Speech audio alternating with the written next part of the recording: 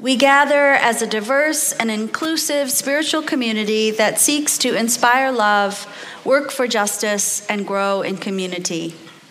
Whoever you are, we welcome you. Wherever you come from, we welcome you. Whomever you love, we welcome you. May this be a place where you can be your fullest and most authentic self. I invite us to take a deep breath together and to be fully present. Put aside the demands of the world to simply be as we begin our time of worship, celebration, reflection, of singing. Remember your connections with one another in all of life, and may the Spirit that is life and love flow through this place as we join Unitarian Universalists across the country in lighting a chalice, a symbol of sanctuary and safety, a sign of life's beauty and wonder, a symbol of peace and hope, an invitation to continue our ongoing search for the light of truth within us and among us. And now I invite Ryan and Molly to come up and light the chalice.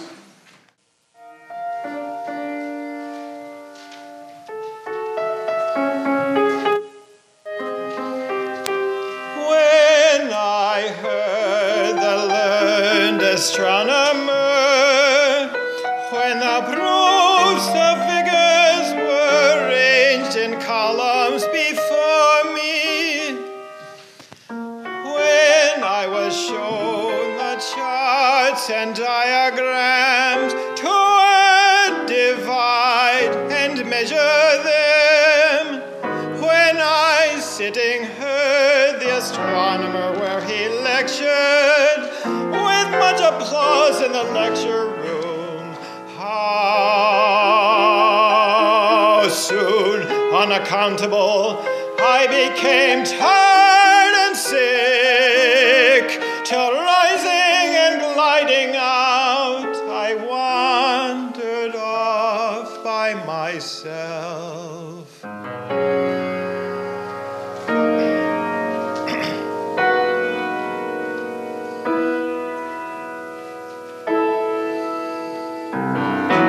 In the mystical moist night air, and from time to time, looked up in perfect silence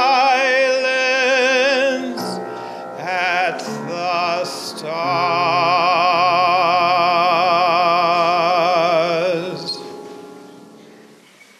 When I learned of the topic for today's service, paying attention, my mind immediately went to my favorite Mary Oliver poem, Praying.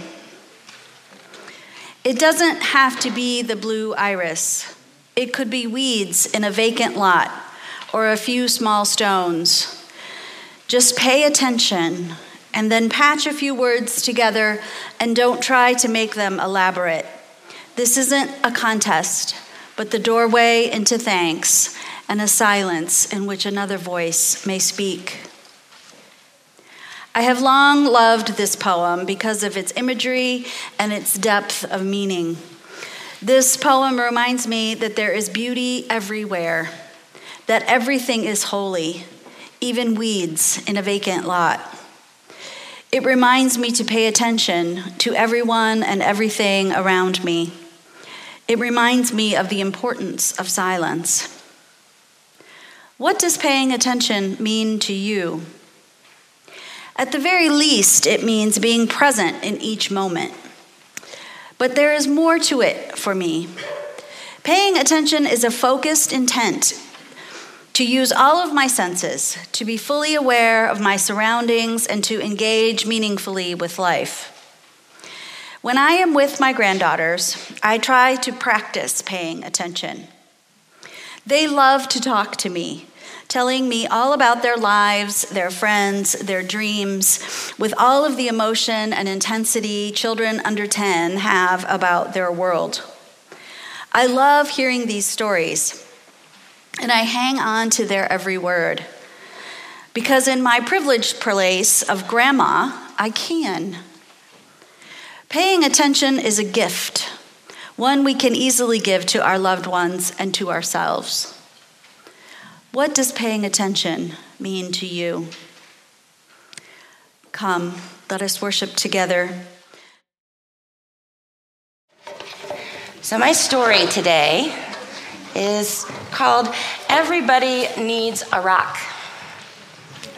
It's true. By the end of the story, you're going to see that everybody really does need a rock. So everybody needs a rock. I'm really sorry for people that don't have a rock as a friend. Trust me. I'm sorry if they only have tricycles and bicycles and horses and elephants and goldfish and 3-room playhouses and fire engines and wind-up dragons and things like that. I'm sorry if they don't have a rock for a friend. So that's why I'm giving you my rules for finding a rock. Not just any rock. I mean, a special rock. A rock that you find yourself and keep for as long as you can, maybe even forever. If somebody were to say, "What's so special about that rock?" Don't tell them. I don't. Nobody is supposed to know what's special about your rock. All right, so here's the rules. If you can, go to a mountain made of nothing but 100 million little rocks. Shiny, beautiful, round rocks. But if you can't do that, any place will really do. Even an alley or a sandy road. When you're looking at rocks, don't let mothers, fathers, sisters, brothers, or even best friends talk to you. Shh, nobody can talk to you. You should choose a rock when everything is quiet. Don't let dogs bark at you or bees buzz around you. But if they do, don't worry. The worst thing you can do is go rock hunting when you're worried. Don't get a rock that's too big. You'll always be sorry because it won't fit in your hand and it won't fit in your pocket. A rock as big as an apple is too big, and a rock as big as a horse is way too big. But don't choose a rock that's too small. It will be easy to lose, or a mouse might eat it thinking it's a seed. Believe me, that happened to a boy in Arizona once. Look for the perfect color. You gotta get really close to your rock and really look for the perfect color. That could be a sort of pinkish gray with bits of silvery shine in it, and some rocks will look brown, but there are really other colors inside if you look really close. Another way to see colors is to dip your rock into a clear mountain stream if you happen to be next to one. The shape of the rock is up to you. There's a girl in Alaska who only likes flat rocks. Don't ask me why, because I like them lumpy. Everybody's different. The thing to remember about shapes is this: any rock looks good with 100 other rocks around it, but your rock, your perfect rock, needs to look good all by itself sitting in a bathtub. Always sniff your rock. You want to sniff the rock? You want to give it a sniff? What's it smell like? It smells like You want to smell it? You want to pass it around and give it a sniff? Some kids can tell when they sniff rocks whether that rock came from the middle of the earth, from an ocean, from a mountain where wind and sun touched it every day for 1,000,000 years. And you'll find that grown-ups can't tell these things as well because kids have a better sense of smell. Remember not to ask anyone to help you choose.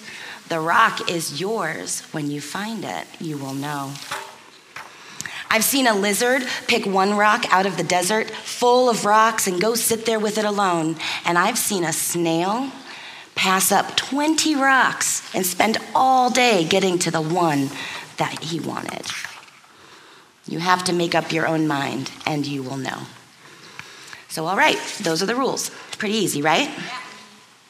If you think of any more, I'd love to hear what they are, and you can come tell me. And maybe this week, if you go out and you find your perfect rock and you bring it with you, I'd love to see it. Pay close attention on your rock hunt, and your rock and you will find each other, okay?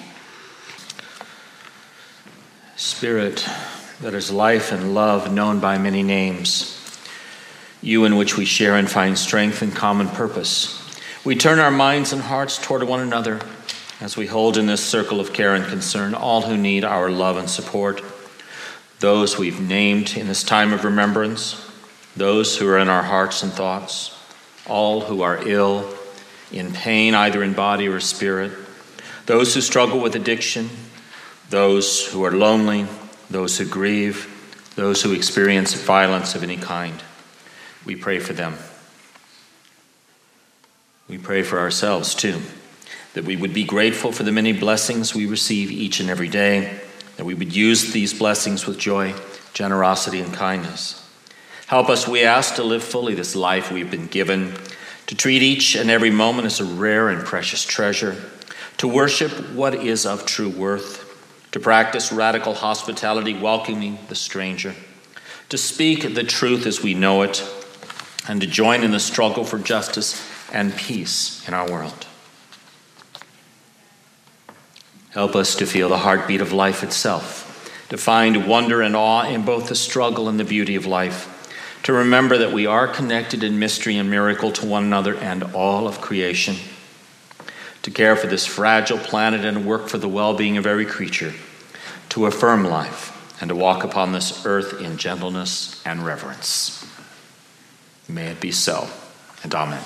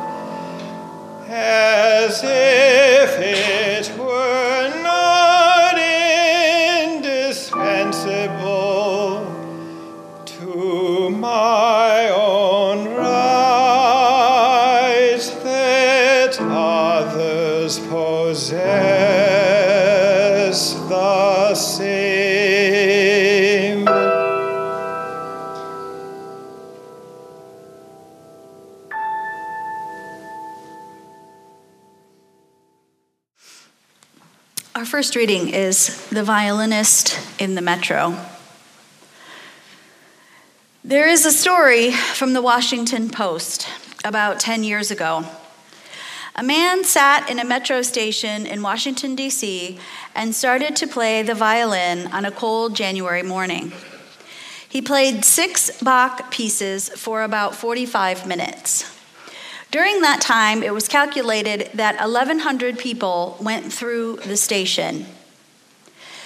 3 minutes went by, and a man noticed there was a musician playing. He slowed his pace and stopped for a few seconds, then hurried on his way. A minute later, a woman threw money in the violinist's case without stopping. A few minutes later, someone leaned against the wall to listen, but then the man looked at his watch and started to walk away again. The one who paid the most attention was a 3-year-old boy. His mother tugged him along, but the boy continued turning his head the whole time. This action was repeated by several other children. All the parents, without exception, urged them to move on. In the 45 minutes, only 6 people stopped and stayed for a while. He collected $32. When he finished playing and silence took over, no one noticed or applauded. The violinist was Joshua Bell, one of the best musicians in the world, playing on a violin worth $3.5 million. 2 days before playing in the subway, Bell sold out a theater in Boston where the seats averaged $100 each. Our second reading is Gratitude by Mary Oliver. What did you notice? The dew snail, the low-flying sparrow, the bat on the wind in the dark, big-chested geese in the V of sleekest performance, the soft toad patient in the hot sand, the sweet, hungry ants, the uproar of mice in the empty house, the tin music of the cricket's body, the blouse of the goldenrod. What did you hear? The thrush greeting in the morning, the little bluebirds in their hot box, the salty talk of the wren, then the deep cup of the hour of silence. When did you admire? The oaks letting down their dark and hairy fruit, the carrot rising in its elongated waist, the onion, sheet after sheet, curved inward to the pale green wand. At the end of summer, the brassy dust, the almost liquid beauty of the flowers. Then the ferns, scrawled black by the frost. What astonished you? The swallows making their dip and turn over the water. What would you like to see again? My dog. Her energy and exuberance, her willingness, her language beyond all nimbleness of tongue, her recklessness, her loyalty, her sweetness, her strong legs, her curled black lip, her snap. What was the most tender? Queen Anne's lace with its parsnip root, the everlasting in its bonnets of wool, the kinks and turns of the Tupelo's body, the tall blank banks of sand, the clam clamped down. What was the most wonderful? The sea and its wide shoulders, the sea and its triangles, the sea lying back on its long athlete's spine. What did you think was happening? The green beast of the hummingbird, the eye of the pond, the wet face of the lily, the bright puckered knee of the broken oak, the red tulip of the fox's mouth, the upswing, the downpour, the frayed sleeve of the first snow. So the gods shake us from our sleep. Legend has it that President Franklin Roosevelt hated the long reception lines at the White House. He complained that no one paid any attention to anything he said. So one day at a reception, he decided to try an experiment. To every person that came through the line and shook his hand, he murmured, "I murdered the vice president this morning." People responded with marvelous. "Keep up the good work. We're so proud of you. God bless you, sir." Toward the end of the receiving line, someone did pay attention. The Bolivian ambassador shook his hand and heard what the president had to say, startled for a moment, recomposed himself, leaned in and said, "I'm sure he had it coming."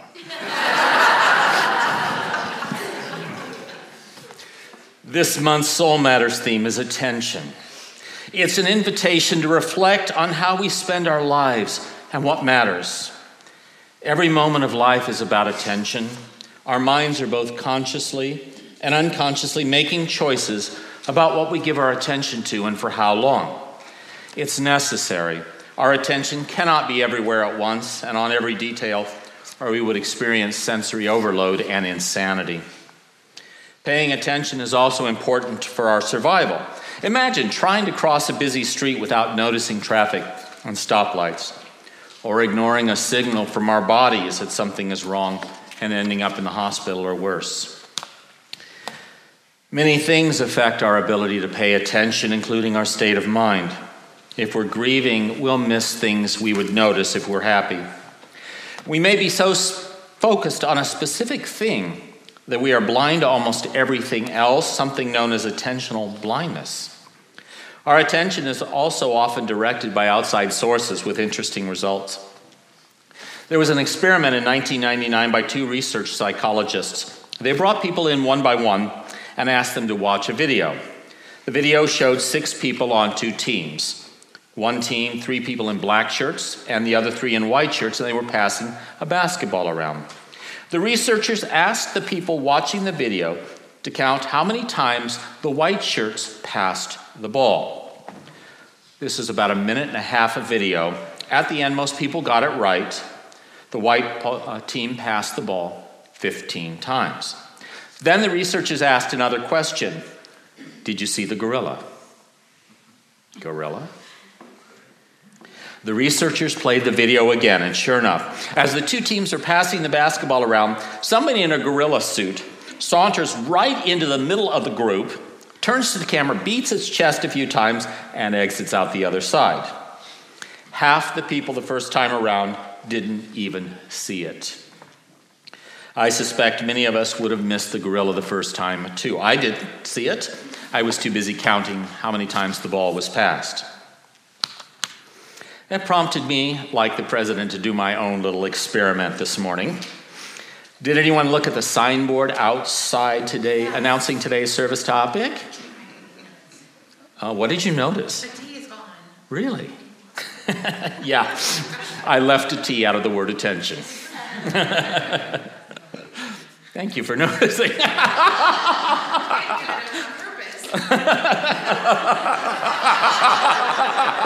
Yes, it was on purpose. That's what it sells. No. So for those of you who didn't notice, would you have noticed if I'd put something in the midweek email to pay attention to the signboard? Maybe, maybe not. There are other reasons we miss things. There are some studies out there that suggest the human attention span, the time you can totally focus before your mind distracts you and you need to refocus, is 8 seconds. That same study found that the attention span of a goldfish is 9 seconds. That means the goldfish waits a second longer than we do before it gets out its smartphone to look at pictures of kittens. Those studies have been debunked, by the way. Psychologists who looked at them argued the problem isn't our attention span, but the endless options available from everything to cable television, restaurants, the visual stimuli around us. These psychologists also stated that because of all of this, we're better at multitasking. That doesn't encourage us to give our full attention to anything, though. Imagine trying to have a deep conversation with someone, maybe a life and death conversation, while they're sending texts or looking at pictures of kittens. Some people argue that technology gets in the way of attentiveness.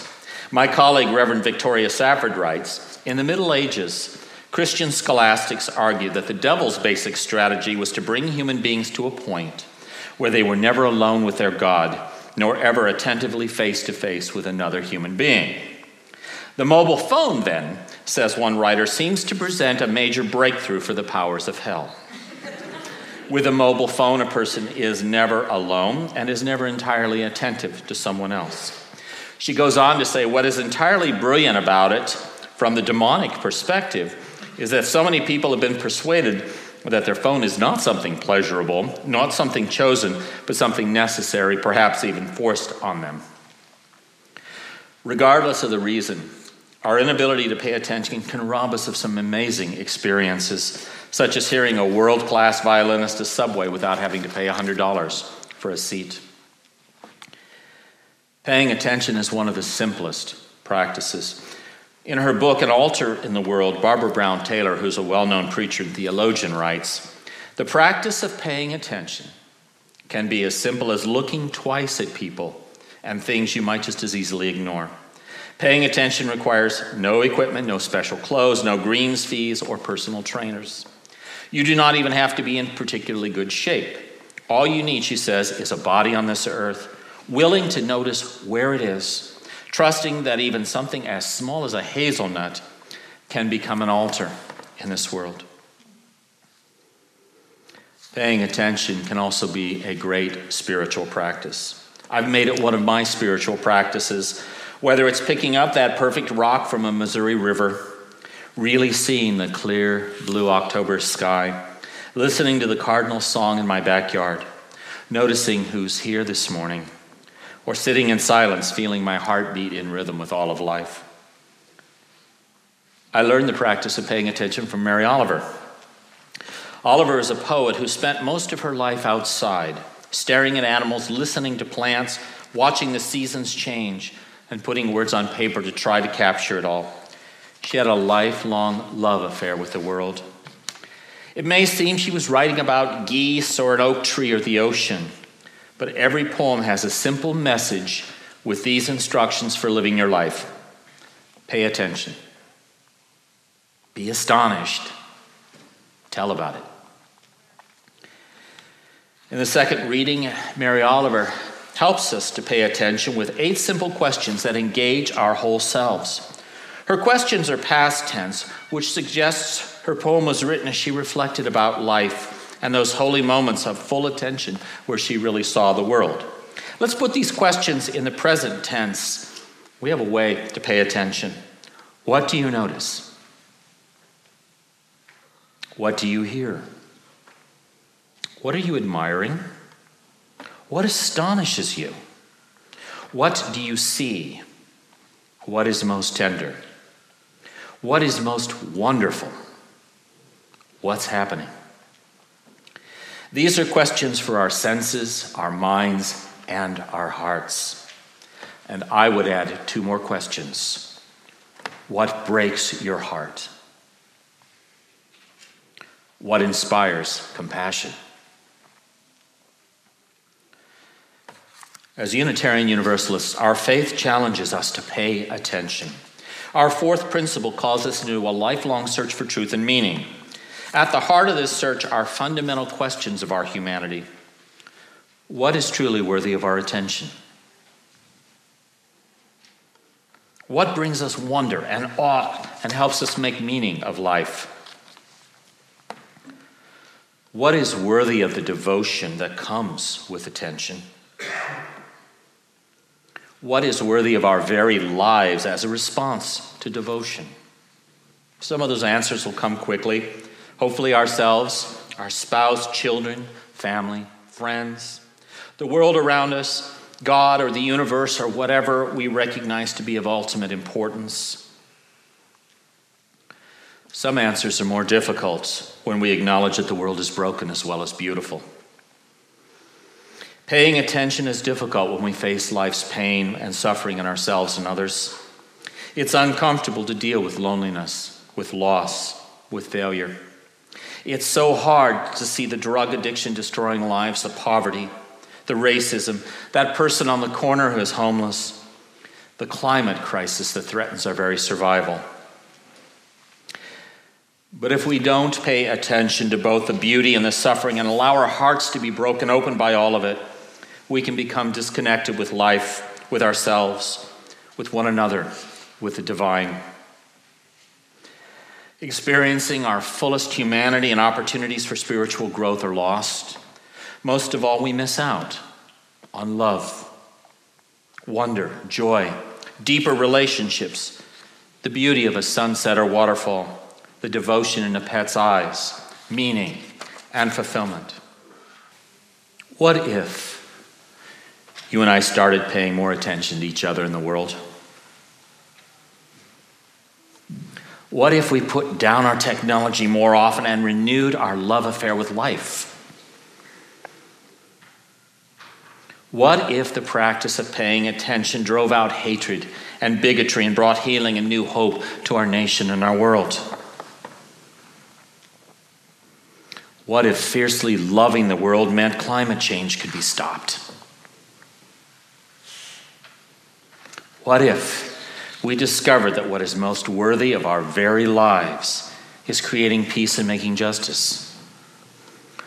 What if, as Annie Dillard writes, we chose to abet creation and witness to it, noticing each other's beautiful face and complex nature, so that creation doesn't play to an empty house. Pay attention. Be astonished. Tell about it. Love this world into the paradise it was always meant to be.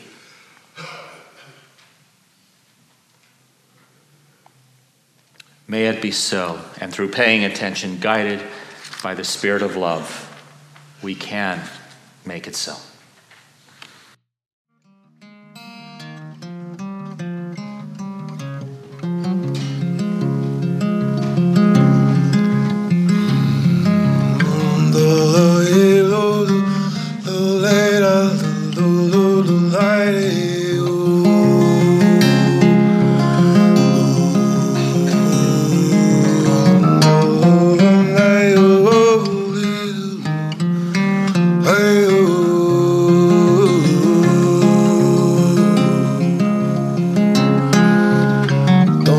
Your mind get weary and confused, your will be still, don't try.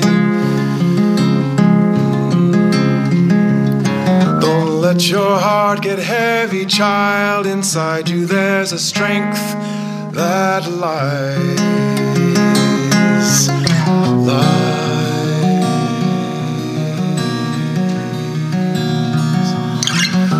Let your soul get lonely, child, it's only time, it will go by.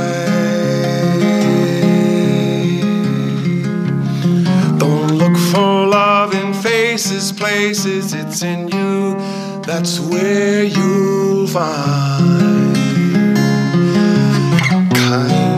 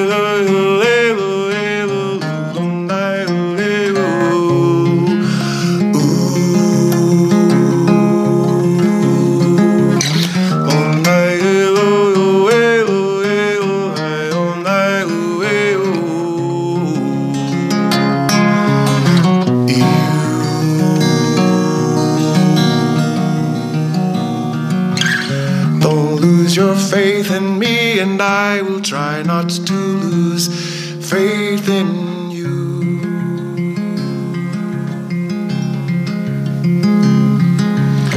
Don't put your trust in walls, 'cause walls will only crush you when they fall.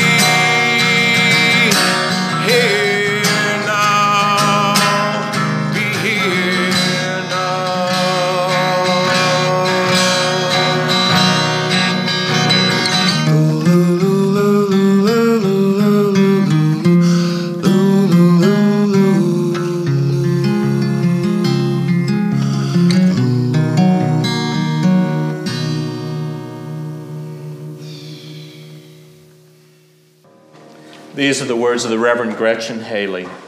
Do not fail to be surprised by the catching of your breath, the quickening of your heart, the fullness of your eyes. Wide and suddenly awake, the world is filled with wonder. Do not fail to notice. And now, holding before us an invitation to pay attention more deeply and discover what is worthy of our devotion and our very lives, let us go forth to continue inspiring love, seeking justice, and growing in community. May it be so. Blessed be. Amen and namaste.